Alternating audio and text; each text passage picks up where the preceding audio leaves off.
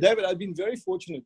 Firstly, one of the lessons I learned very early on, I was very much into the intrinsics of wine, the nose in the glass, reading all those magazines of the day, when Decanter, and we used to get Harper's Weekly and that kind of shit. And that was my thing. When I was into airplanes, I knew the specs on all aircraft. I studied aircraft magazines, and that's what I did with wine too. I loved wine. I was a real student of wine. But Tim taught me very early on. He said, Mark, there's no substitute for place on shelf. It's all about good distribution.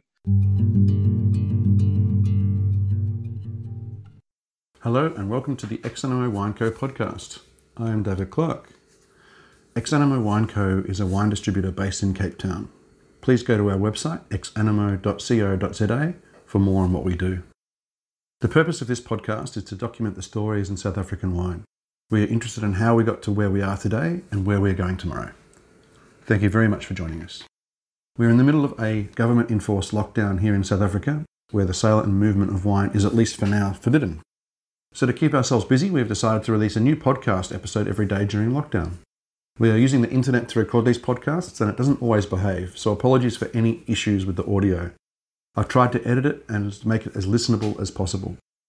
Today on the podcast, we have Mark Kent, the Managing Partner and Technical Director of Boekenhoutz-Kloof in Franschhoek. Boekenhoutz-Kloof is one of the huge success stories of the New South Africa. Not only has its own range, but it also has the Wolf Trap, Porcupine Ridge range and Porcelainberg, and they have a new project in the Yamlan-Ada Valley. I would think that virtually everyone interested in South African wine would have had at least some contact with one of these brands in the last 20 years. Mark is a fascinating guy, an original thinker, deeply influenced by the late Tim Rands of Vinimark, and few people know was one of the original instigators of the Swartland Revolution. By his own admission, Mark is much more interested in the business of wine than farming and making it. This was mainly what I wanted to speak to him about, how Boekenhoutz-Kloof got started, how he got involved, and how he expanded the business to where it is today. We also touch on other subjects, like fine wine post-COVID-19, his thoughts on brand South Africa, and his love of Marlborough Sauvignon Blanc. I give you Mark Kent. Hi, I'm here with Mark Kent. Hi, Mark. Hey, morning, David. How are you, man? You well? Yeah, all good, thank you. Mate, just for those who don't know you, for the 14 people in the world who don't know who you are, maybe just give us a brief rundown. I mean, you were at Elsenburg with Chris Williams and Ibn Sadi. What year did you finish Elsenburg? Yeah, the two you mentioned and a few others, we finished in December 1994, which was an exciting time in our country's modern history. Yeah, absolutely. When what month did all of the big things happen in '94 in terms of politically in South Africa? Yeah, well, obviously it was our first free and democratic election. Yeah. It was exciting times in the wine industry. The wine industry was opening up, and we, as a young group of naive guys, just managed to travel together at the end of '94. It was a most amazing trip, and it was almost. It was an acceptance and a welcoming of us, I guess, that people before us probably hadn't enjoyed, particularly in Europe. On that trip, I think Chris was telling us you went to the Rhone Valley, and that was where he sort of it blew his mind. Was that a similar story for you, or? There were many things that blew my mind, but yes. And not all of them in liquid form, I'm guessing. Yeah.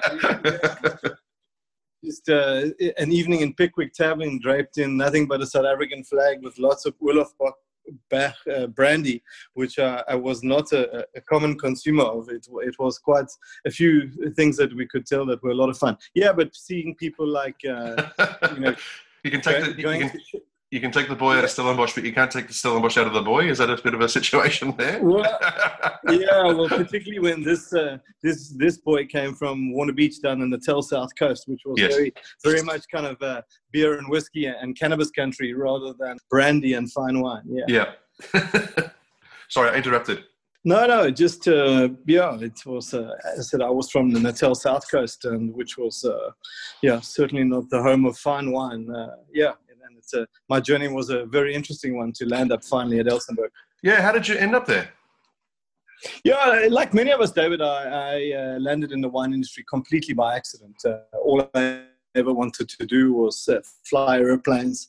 We were still conscripted into the Defence Force as I was nearing the end of my school life, and I had always wanted to fly airplanes, and I was selected to fly in the South African Air Force.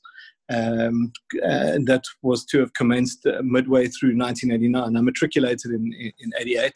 But with a changing political environment in the country, the ANC was unbanned, the war in Angola had ended, and they'd actually suspended the operations at flying school, which was sad. I'd spent, there'd been quite a rigorous selection process eventually of my intake. I think 10 or 12 of us were drafted for the next pupil pilot intake. And and it was a frustrating time. I then did my compulsory military service, which while I was in was reduced from 2 years. I think I eventually did about 15 months. But I'd done my cruciate ligament for the second time and landed up at 2 military hospital and was posted to the Castle Guards, which was a bit of a holiday camp. And anyway, I spent most of that 15 months sitting at home in Noordhoek and honing my skills as a diver, particularly for Parliament. Anyway, Right. but we won't talk. We won't talk too much about that. The orthopedic surgeon who did my operation liked Parliament as much as I liked diving it. So I eventually, realizing this military thing was not for me, I went back the day before we finished national service. And during that time, I was waiting tables in a restaurant and called the Black Marlin outside Millers Point. And anyway, to cut a long story short, I met the Finlaysons. I, as a waiter, sold more Glencollar Chardonnay, which was then a relatively new offering, than any other server, and was invited to go to Glencollar. And that's really how my journey started. I spent the day there, and after a day, David, who's still a good friend of mine, David Finlayson, his mum Jill said, "Hey, you've got a real aptitude for this. Why don't you come and pour wine for us at the Good Hope Centre," which you've probably never been inside, but that was kind of what the equivalent of what the ICC is today. Anyway, so I went to a wine show there the next week, and then she said one thing led to another, and she said, "Well, why don't you go to Elsenburg?" And I thought, Elsenburg? I'd never even heard of Elsenburg. Anyway, I landed up there with Chris and Eben and a few other guys, and my journey started. It was a hell of an education for me. I was one of, I think of the 100 or 120 recruits, intake, I think there were about 7 or 8 of us who were English. And I was very English, coming from the Natal South Coast. That was it was a great experience for me, probably the 3 best years of my life. Sorry to interrupt you there, Mark. So some people might not know that South Africa is very dual, more than 2 languages, but certainly in the schooling system, it is Afrikaans and English. So Elsenburg, your time there was all in Afrikaans, was it? Or did you have the option for English at the time? I think English was considered a throat disease there. Yeah, right.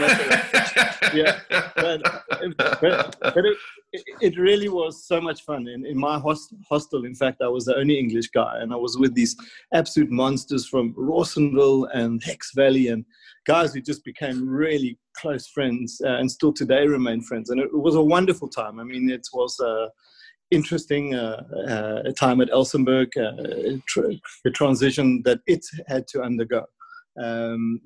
Interesting people coming in from different backgrounds who hadn't had the opportunity before, and it was a wonderful time to be there, I must say. Awesome. And so you finished in December 94, went on a trip after that, and then came back. Yeah. What happened on that trip? What were your plans at that point after Elsenburg? Did you have plans, or were you sort of? Part of your undergraduate study at Elsenburg, you need to do a task at a producing farm. And through the owner of the Black Marlin, he knew Jacques Borman at Lamott. And during my undergraduate diploma, I did my task on Lamott. And at the same time, Tim Rands and a few mates, John Hunt, Regis Garis, and a couple of other guys had bought this property book, and it's Cliff Hans Enderley. And Tim knew Jacques and said, "Jacques, would you come and assist us? Would you come and consult for us?" And as luck would have it, Jacques said, "Hold on, Tim, I've got a guy for you." And Tim phoned me up, and I met him in, I think, September 94. So it was September of my final year. Okay. And went to see Tim Rands in his office in Stellenbosch. No CV, nothing, just had a chat. And he really gave me the job. And that was the start of my journey. It was kind of crazy.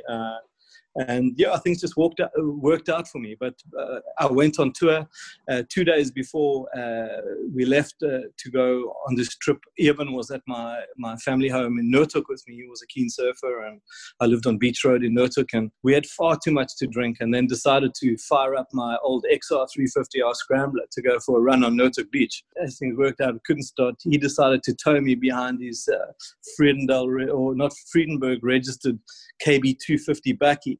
We were both full of juice. I landed up under his car, my knee completely destroyed. Had to go to the orthopedic surgeon. The guy said, "You're not going on any tour." And I said, "I absolutely am." Anyway, so, I've got a different opinion, doctor. yeah. Two days later, I was on the plane to Europe in crutches, and Eben was kind of he was my bellboy the whole trip. He had to carry my bags, and anyway. He must have felt horrendous. Yeah, fuck, it was a complete nightmare. But anyway, lots of laughs, and everybody looked after me. Yeah, it was really a wonderful journey. And then back to Boekenhoutkloof, and also I arrived back at Boekenhoutkloof 1st of December 1994 with a fridge and a hi-fi. While I was abroad, my car had been stolen from my then girlfriend's house. So I didn't have wheels. I had my mate drop me off with a fridge and, as I say, a hi-fi. My only worldly possessions. And yeah, it was just an amazing journey. Tim and these guys that bought this property. Tim, obviously, it was still early days for Wynniemark, and today, it was nothing what it is today, the largest privately owned distributor of wine in South Africa.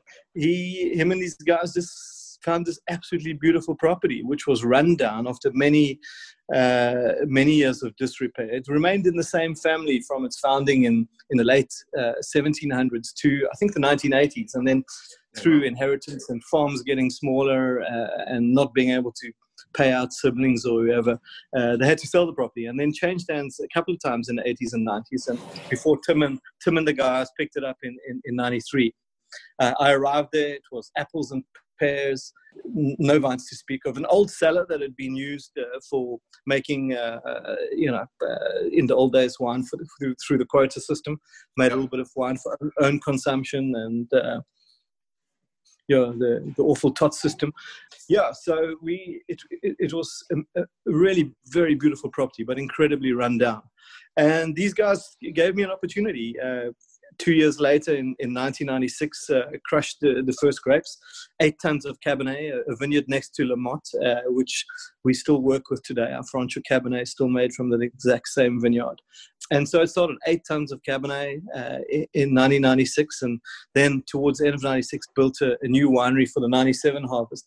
And it was always kind of, I think, the idea of the guys, they wanted all been very successful in other disciplines, and a really great bunch of guys. And they had an idea, I think, to produce 10, 12,000 cases, say 150,000 bottles. And then we got there in year 3, and I had an appetite to grow the business, and the guy said, "Yeah, okay, but not without cash." And one thing led to another. Lots of opportunities, lots of fun, and but remembering that the wine industry was a very, very different place back then. I remember, I think the national planting was about 120,000 hectares.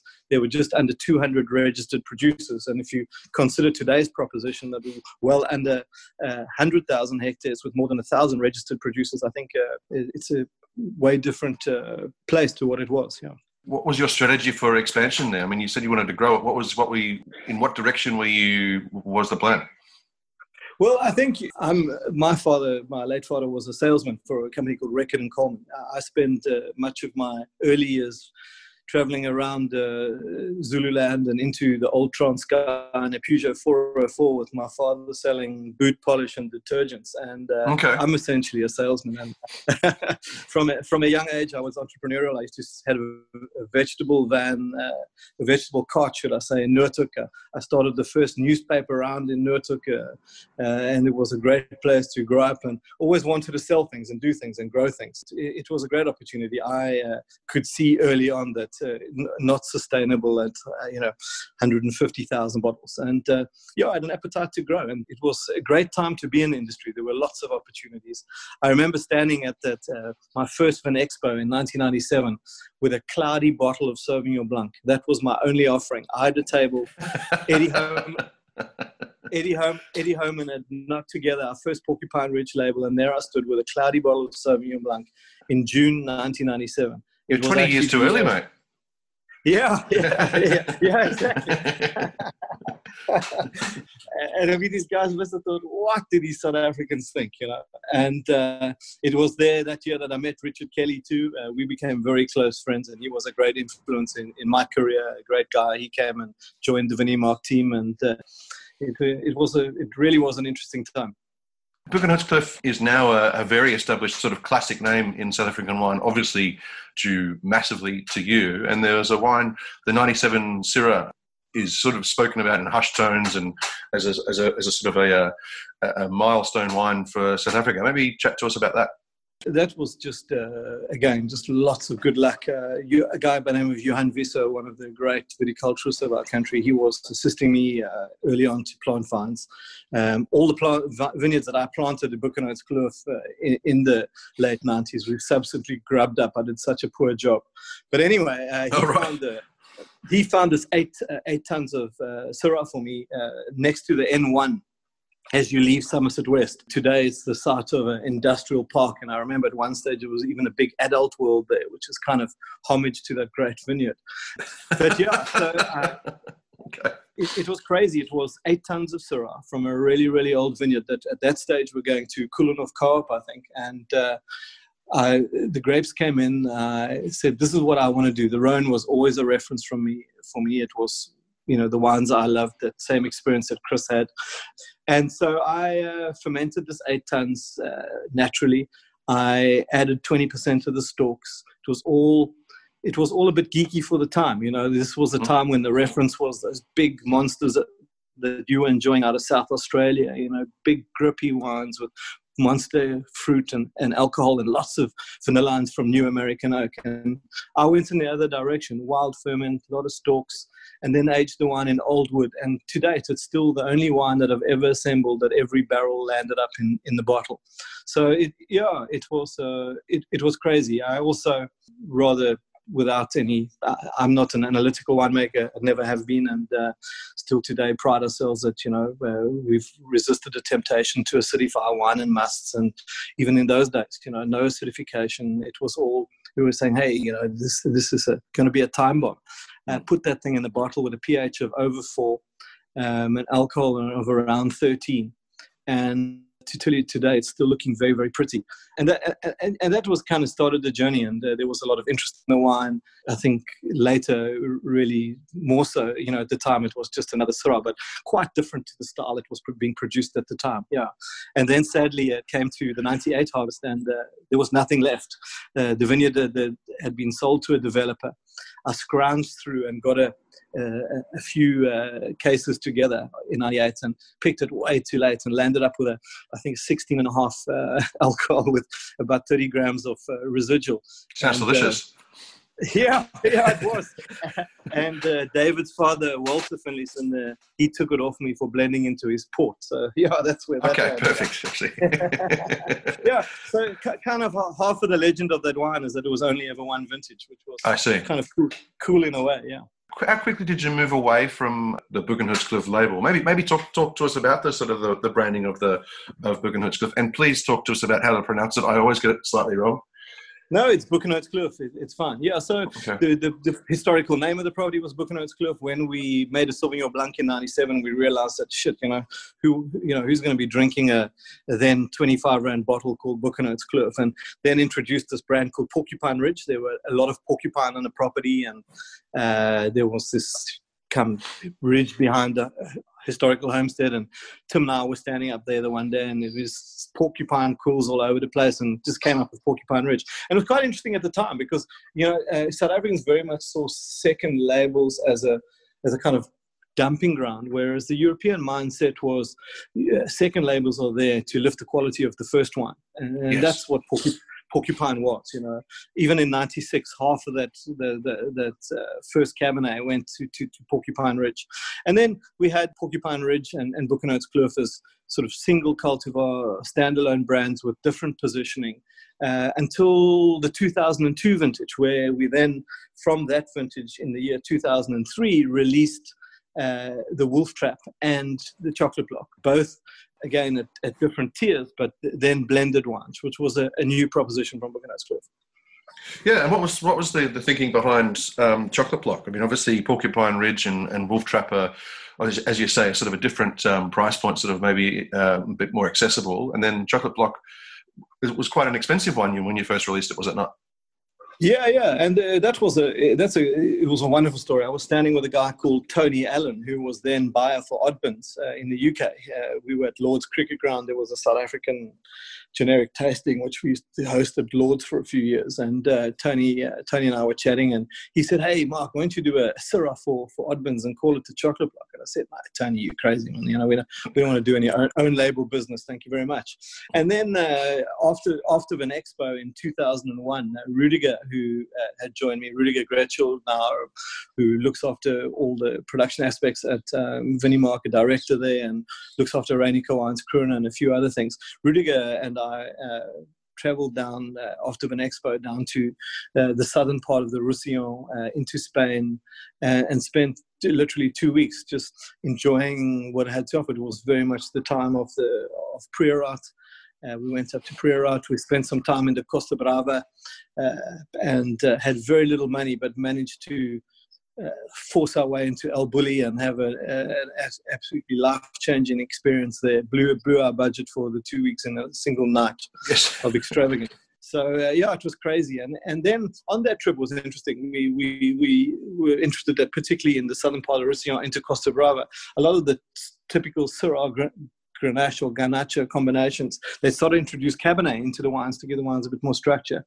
So along comes the next lesser 2002 vintage, and we decided to do something in that style. So we do a Syrah Grenache, add a bit of Cabernet. We also decided to introduce Cinsault. We saw Cinsault then as a missed opportunity. Lots of old vine Cinsault, particularly in Wellington, where we were buying a lot of Syrah fruit from. So we put together this wine with Syrah Grenache, Cabernet, Cinsault, then included a splash of Viognier.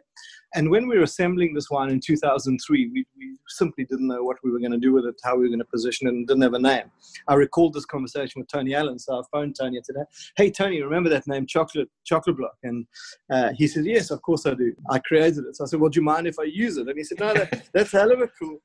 So as long as you give Oddbins exclusivity on the first vintage," which is what I did, and on the first label it said 2002 vintage, 15 barrels.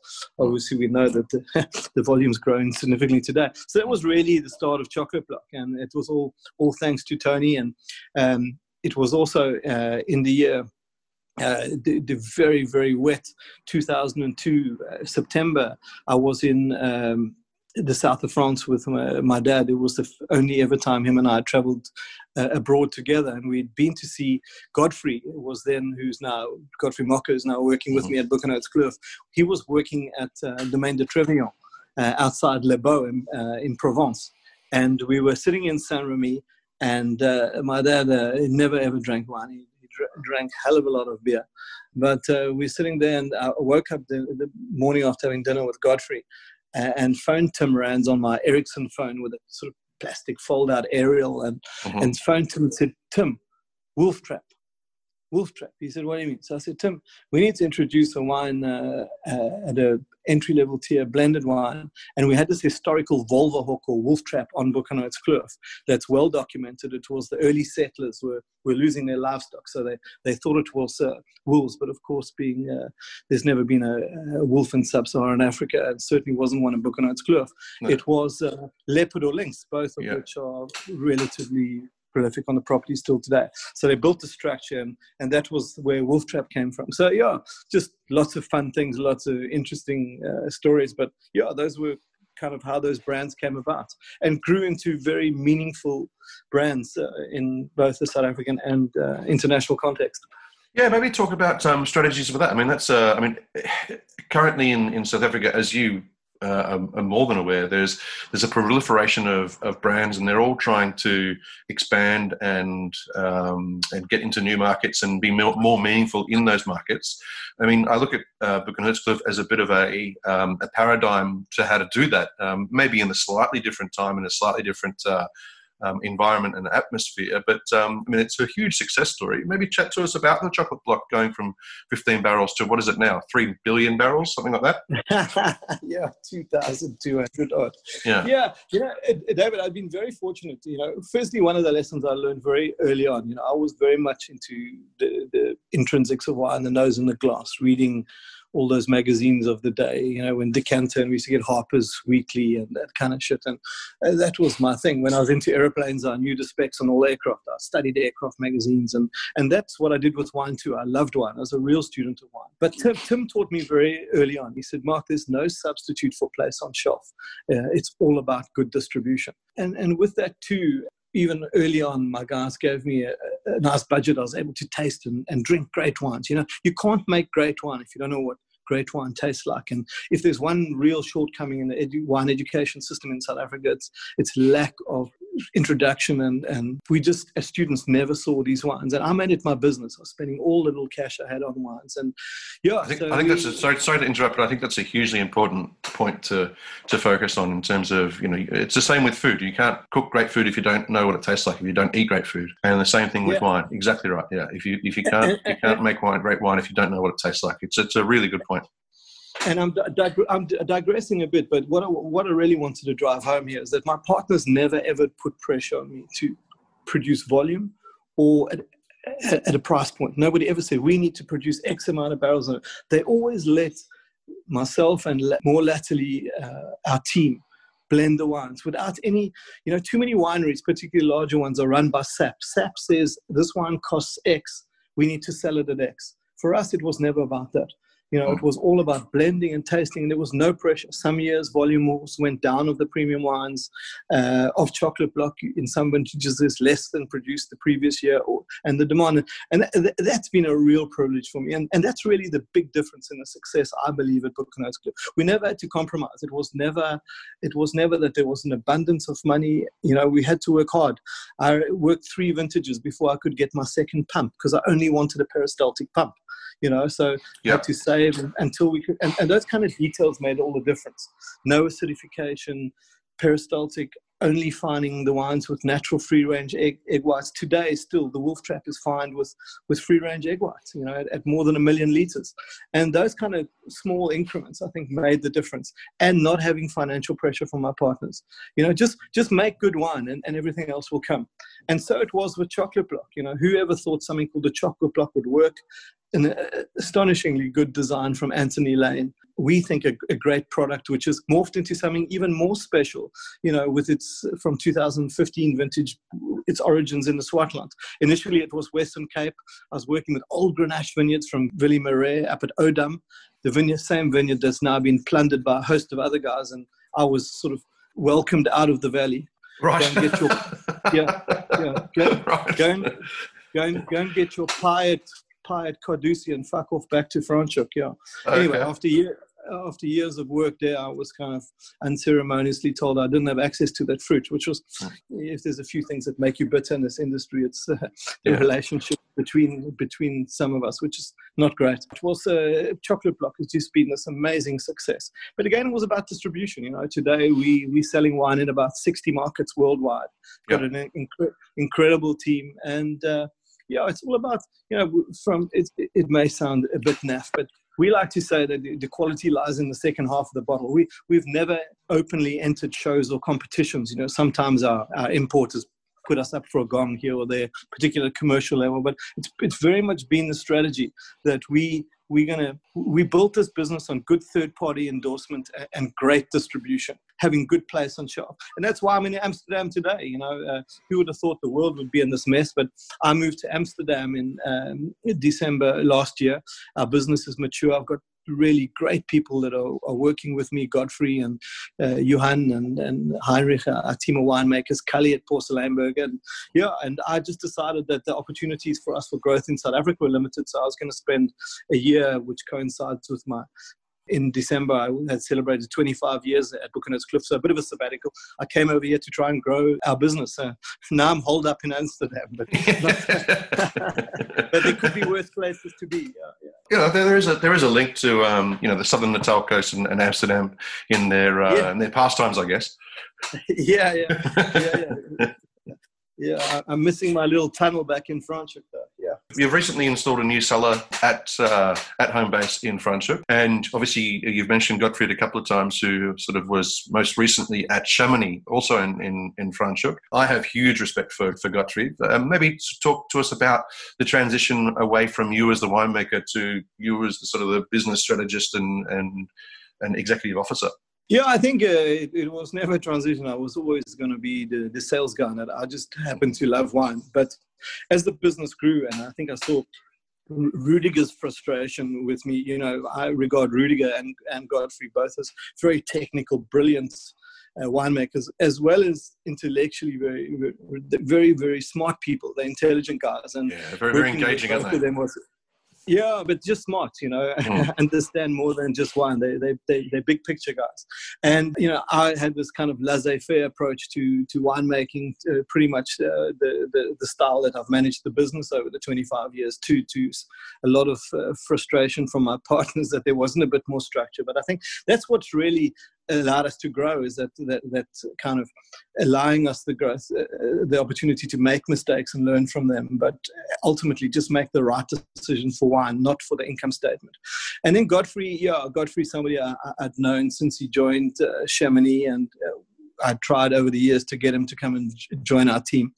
Just a real under the radar kind of guy, just completely in love with wine. He loves wine, but he also understands it. And my limitations as a business that, when you were kind of crushing 20 or 30 tons in the late 90s, you could, it was one thing, but now being responsible for a business that's crushing thousands of tons, we needed a bit more structure, a bit more discipline, a bit more of an analytical approach, if I can say that. Somebody who was a bit more considered in the decisions. Yeah, and it was a good fit. He's a really amazing guy, and it's what really freed me up to spend this time abroad now, that I don't have to worry that the guys are, as we speak now, the guys are couriering samples across here from day one. I may not be dragging pipes in the winery anymore, but I still blend every single wine throughout our range, including Cully's wines, with Cully, the Cap Maritime brand, Porcupine, Wolf Trap, Buchanan's Cliff, Chocolate Block. I'm still sign off on every single wine that we bottle. And I pride myself on that. It's what I like to do. I think, again, back to that thing about you can't make great wine if you don't know what great wine tastes like. And I think in South Africa, we've got real cellar palates. We kind of confined to the boundaries of our own cellars, and if we're lucky, regions. I still enjoy that. So samples get couriered over, I blend with the guys. We'll be doing our Sauvignon Blanc blending on Zoom next week. It's going to be quite an experience. I think that, the cellar palate or regional palate is getting better in South Africa, though. It's certainly better than when I first came here in 2007, and when I came for the Cape Wine in 2007 and saw a few guys out there. There was guys who didn't really know what part of Burgundy Chablis was, or that Chablis was part of Burgundy. And these were Chardonnay producers. But I think that's changed a lot in the last sort of 5-10 years. Would you say it's going in the right direction? Obviously, it's not where it should be, I guess, if we look at it that way. But it's certainly on the up. Absolutely. No, my comment is a bit dated, but it's more of a frustration of what still manifests in the industry. I'm still so surprised when I see winemakers arriving at dinner parties or sitting in restaurants drinking their own wine. I've just never, ever understood that. And it's not just the older generation. They're guys, maybe it's a financial consideration, I don't know. But I'm always surprised. It reminds me of those cigarette reps smoking those Stuyvesants, when we're in Stellenbosch. So have a fucking Stuyvesant and come to the party, kind of thing, And it's like, hey man, the world's much bigger, Yeah. Well, maybe it was a branding exercise, them drinking their own wine. That's the thinking. Yeah, we need more Ryans of this world. We need more Ryans with their generosity, with their spirit, and anyway, more Ryans. And I remember an early Chris Molyneux, when Chris was a student at Stellenbosch, Yeah. coming with the Stellenbosch University tasting group, and you could just see, hey, this guy's going to be a star. He was thinking big. He loved wine and had amazing humility, but he was just so interested in wine.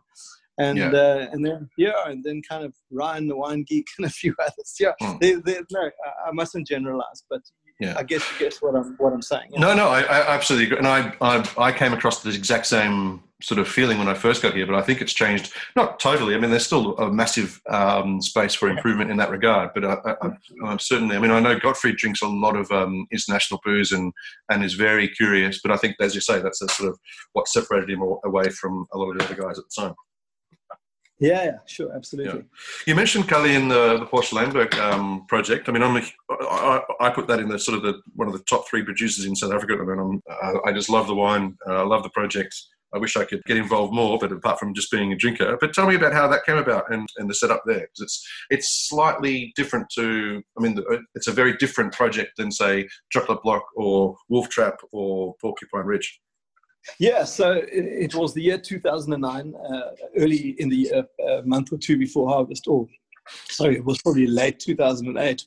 I was involved through Tim's Vinniemark's involvement in Reinicke. I was assisting Johan Reinicke, and Rudiger was helping and was trying to find some organic grapes for Reinicke, actually. And anyway, stumbled across this vineyard Rudiger founded called Porcellaneberg. Went to meet this guy and wanted to see if he had any grapes for sale. And then this guy said to me, he said, no, his name was Jaco. He said, I've got 8 tons of Syrah. And I knew the vineyard because Eben was then buying the fruit for his Columella, and his early vintages were from this site. So I said, well, geez, we're not exactly running a corner store. 8 tons is not really going to do it for me. He said, no, but Artie takes a bit, Eben takes a bit. I like to make a bit of wine. And I landed up, I don't know, I think it was about a ton of grapes. I made a little bit of Syrah. And then it came to paying for the grapes in May or June of that year. And this guy, Jaco, phoned and said, you know what, he's having some difficulty. Would we like to perhaps purchase the property? It was then called Skone Gevel. And I spoke to Tim, and it was a real limitation in our business. We had no security in our supply. We didn't own vineyards, and it was largely due to my limitations. As I mentioned earlier, I was a particularly poor farmer. Anyway, the time was right. We were in a bit better position financially and decided that, hey, we should start owning vineyards. Anyway, we decided to purchase this property. And then while the transaction, this was 2009, and while the process was happening, I was in London in one of these beautiful guild halls doing a tasting it was Swig with Damon and the guys. And next to me was this fella called Cully Lowe, who was then working for Tilbach Mountain Vineyards. I became fascinated over the course of the evening with this guy. If I think Cully would have had more pleasure lying in a dentist chair than standing there trying to sell wine, Yeah. And anyway, I enjoyed engaging him. He was he's not that much younger than me, but I really see him as a different generation and really different. And I enjoyed also incredibly smart guy and quite a thinker. And I enjoyed my evening chatting to this guy. It was a welcome distraction. While I like selling, you can only do so much of it. And anyway, then a month or two later, the transaction was concluded. And I thought, geez, who's going to farm this place? I'm certainly not going to. So I phoned Cully and said, geez, Cully, it's Mark. You remember me? And anyway, he came and had a beer and he said, I want the job. And that was it. Cully joined us in 2009, made his first Porcellaneberg in 2010. And the rest is just been another incredible journey in my personal life, but also in the journey of our business. We recognized that we needed to own our own fruit, and it was never about developing this brand Porcellaneberg. It was about a good, reliable source of fruit for primarily Chocolate Block, and more latterly for the Boek & Oats Kloof Syrah.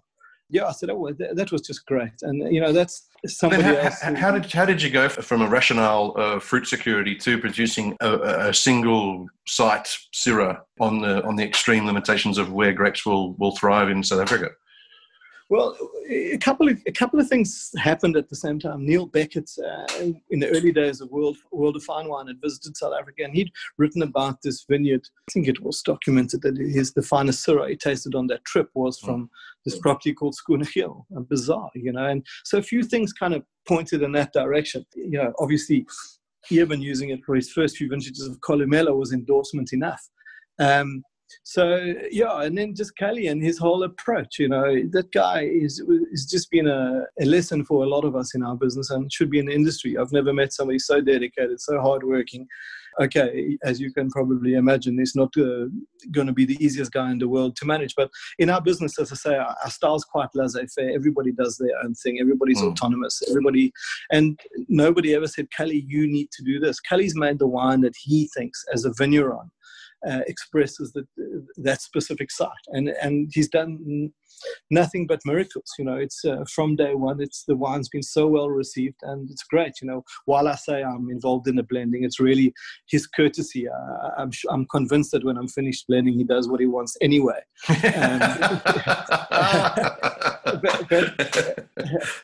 That actually sounds that sounds a bit right, doesn't it? To be fair. Yeah, but but at least he humors me, and I really appreciate that. For me, it's just great to be involved and to have watched that morph into what it is. From finding the printing press and the detail. That's the kind of soft stuff that I enjoy, and then just having. How could you wish for somebody more in touch with the land than Kelly? It's been a great part of my journey, I must say. Yeah, no, he does seem like a little bit of the odd man out in the Buchan-Hootscliff family, but obviously that helps. That makes the team stronger rather than weaker. Yeah, we're all very different personalities, Godfrey, and you don't know other, but I've got a couple of winemakers who've been 10, 15 years with us who really just get up every morning and live our business, which is great. And never going to get the shine that Kelly does, but they do as important a job. For me, producing whatever volumes we do of Wolf Trap and Chocolate Block and Porcupine Ridge, that's the real skill. Kelly, with all respect to him, producing 15,000, 20,000 bottles at that is one thing, but when you can knock out over 1 million bottles of Porcupine Ridge Syrah at that quality and Chocolate Block with its volumes, that for me I think distinguishes us rather than these 5 barrels of Journeyman or Porcelain or whatever. Yeah, that's a perfect segue, because what I wanted to chat to you next was sort of brand South Africa in the world market. I had Christian on the podcast a while ago, and he said that one of the things that he was wanting to see in the marketplace was a sort of a global South African brand to really lead the charge and be the pointy end of telling the South African story in different markets around the world. So almost like a Penfolds or a Torres from Spain or a Catena from Argentina.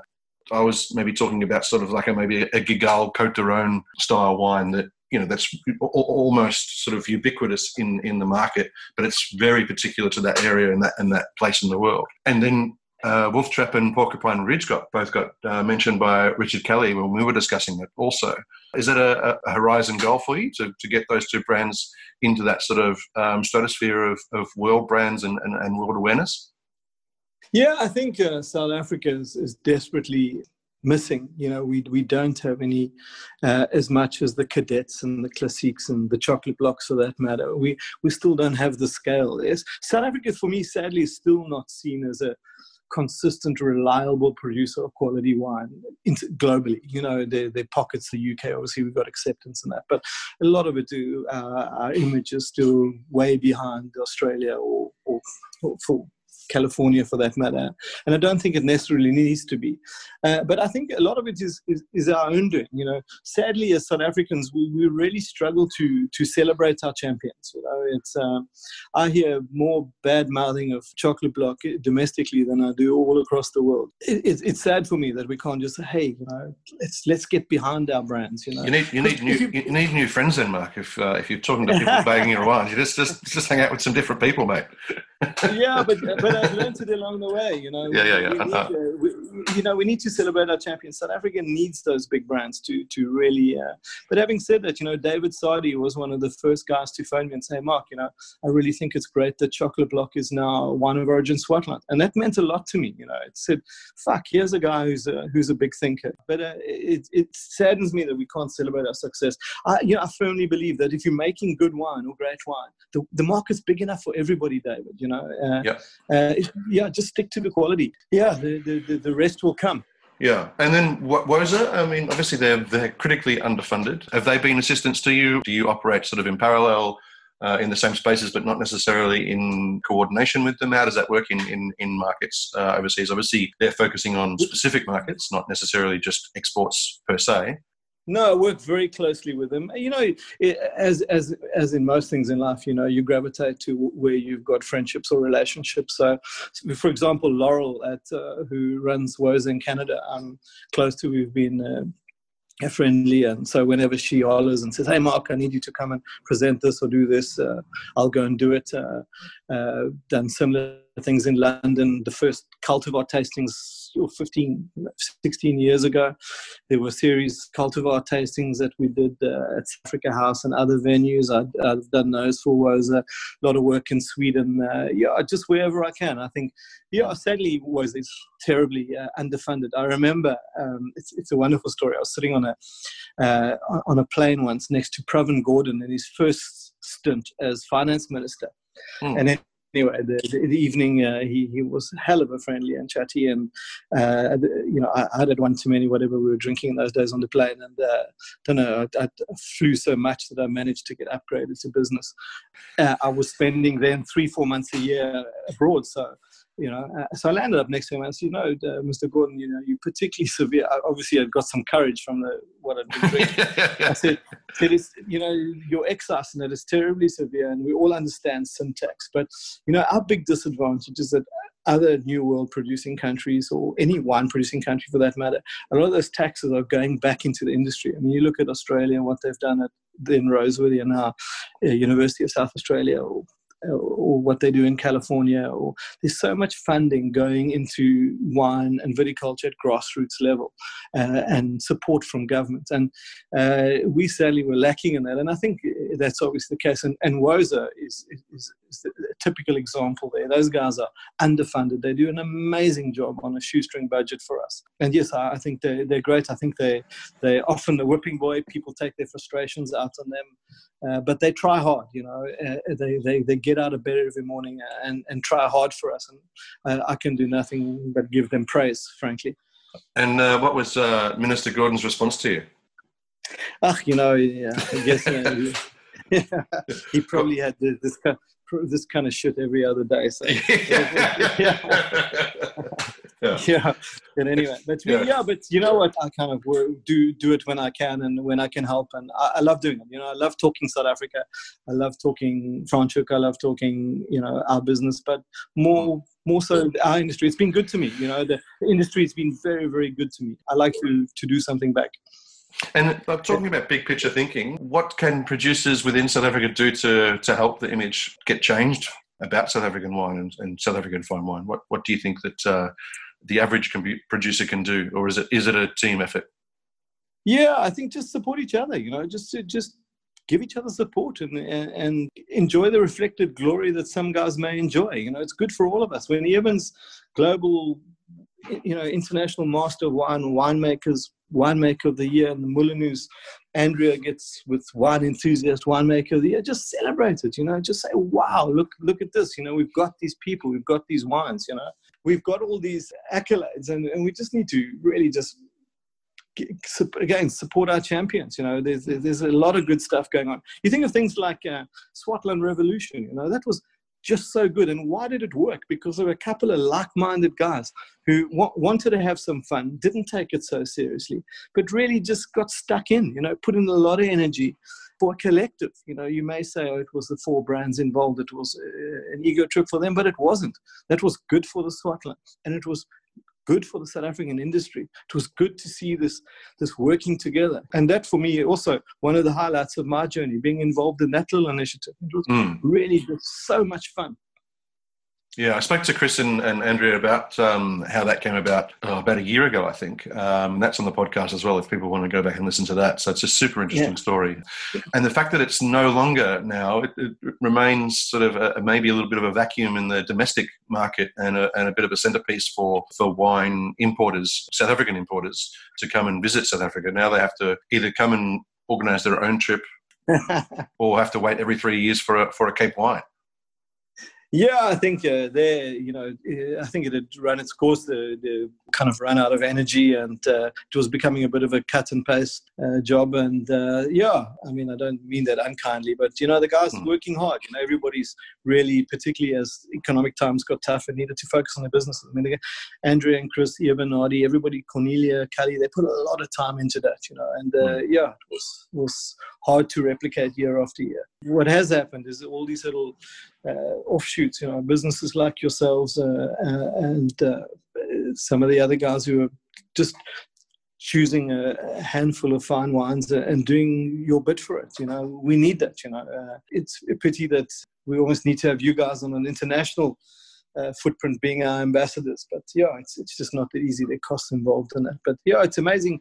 I look at how many smaller producers kind of fed off that the revolution and how they've prospered subsequently. I mean, it hasn't all been easy, but there's a lot of really exciting, if I can, without being disrespectful to them, disciples of Eben and the Molyneux, and trying to replicate what they've done in many ways. Yeah, I mean, I don't think it's the only sort of inspiration people drew, but it certainly was a huge focal point. No. And I'm actually chatting to Eben this evening, recording a chat with him. So, and talking him a similar story to you in terms of how he started Sardi family and Columella and all that sort of stuff as well. So it'll be good to get his perspective on that as well.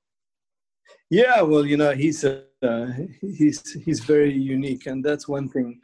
South Africa's lacked these personalities. We had sadly the generation before us didn't have the opportunities that we've had.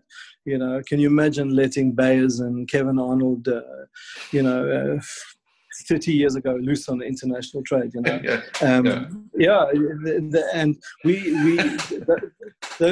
were the guys that I admired. Those were kind of the guys that I looked up to and said, "Hey, I want to be a member of the guild, and I want to do this just like those guys." We're lucky to have the Evans and the Ardis. We need more of them. We need these personalities. They're the ones that can really wave the flag for us, as well as just the bottle. It's important. No, I think Artie's Secateurs brand, for example, could be and is already to a small degree a way into South African wine for a lot of markets, because it is unique, unreplicable, affordable, and delicious. I'm just not sure if the scale's there at the moment. Yeah. I mean, if anybody, Adi can do it. I've been on trips across Canada or in Norway, where you're a couple of weeks behind Adi, and I tell you, people talk to you like Adi's their best mate. He's got this incredible ability to win people over, and he sells South Africa so well. I wish we could.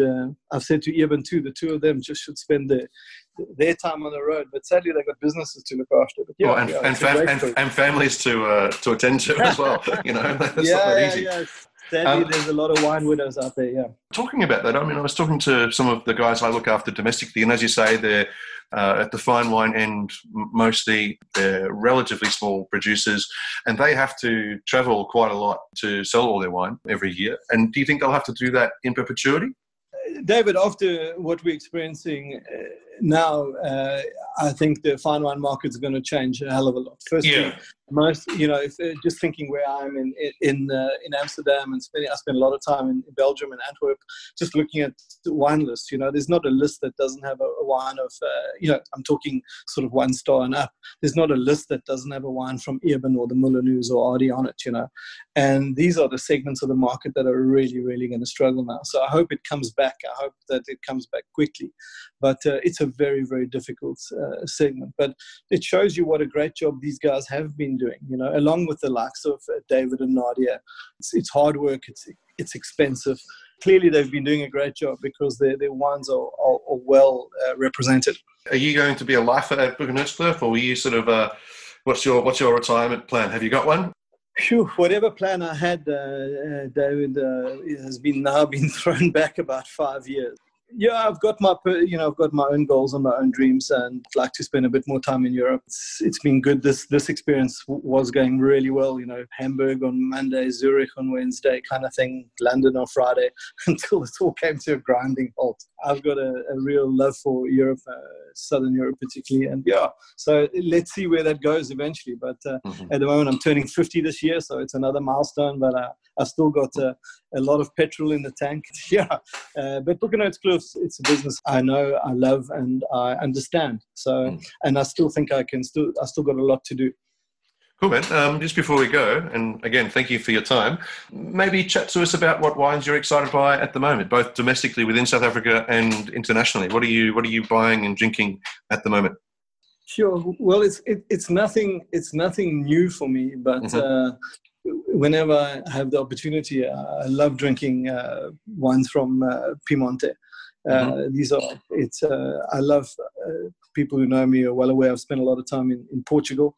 The Portuguese wines, the Douro particularly, the dry wines of the Douro are amazing for me. That's what probably my wines of choice for affordability. If I could afford to drink what I want to drink, it's probably Great Barolos or Barbarescos. But you know what? If you ask me what I'm drinking here, I still I mustn't say it too loud, but I still sneak off to the local bottle shop and get an unctuous bottle of Marlborough Sauvignon. I'm still a sucker for a really nice Sauvignon. I love unctuous wines. Over here, it's obviously fantastic to have the opportunity to drink. I was drinking a fantastic Gamay last night. Drinking some interesting wines out of Italy that are new to me. I've never been a real Southern Italian. I haven't had the opportunity, should I say. I've always focused on Piedmont and things. Spain has always been fascinating for me, but drink. The beautiful thing here is being in Europe now, it's sort of 10, 15 euros. You can drink a really nice bottle from any region in the world that you want, Yeah. So I don't limit myself. And back home, I buy the same wines every year, from Chris Arlight. I still buy Telima Cab, Le Riche Cab every year. That's what I have in my cellar at home. Obviously, Ebenhardi, the Milanese, the usual suspects. But just enjoying watching people like Jocelyn Hogan, what she's doing, Van Lochrenberg, these are all, it's just, there's so much good wine, it's now just, sadly you sit and I'm looking back and saying, Jesus, I've got so much wine, so much cartology, why did I buy all of that, and now you've got multiple vintages that you've got to drink. But anyway, the wines are, it's not the worst problem to have, Mark. no, it isn't. But you don't want to land up having the biggest cellar in the graveyard. That's for sure. No, that's true. Yeah. That's very true. Yeah. Cool, Mark. Thank you very much for your time. I really appreciate it. It's been a real pleasure speaking to you today. Yeah, cool. Take care. Thanks, Dave.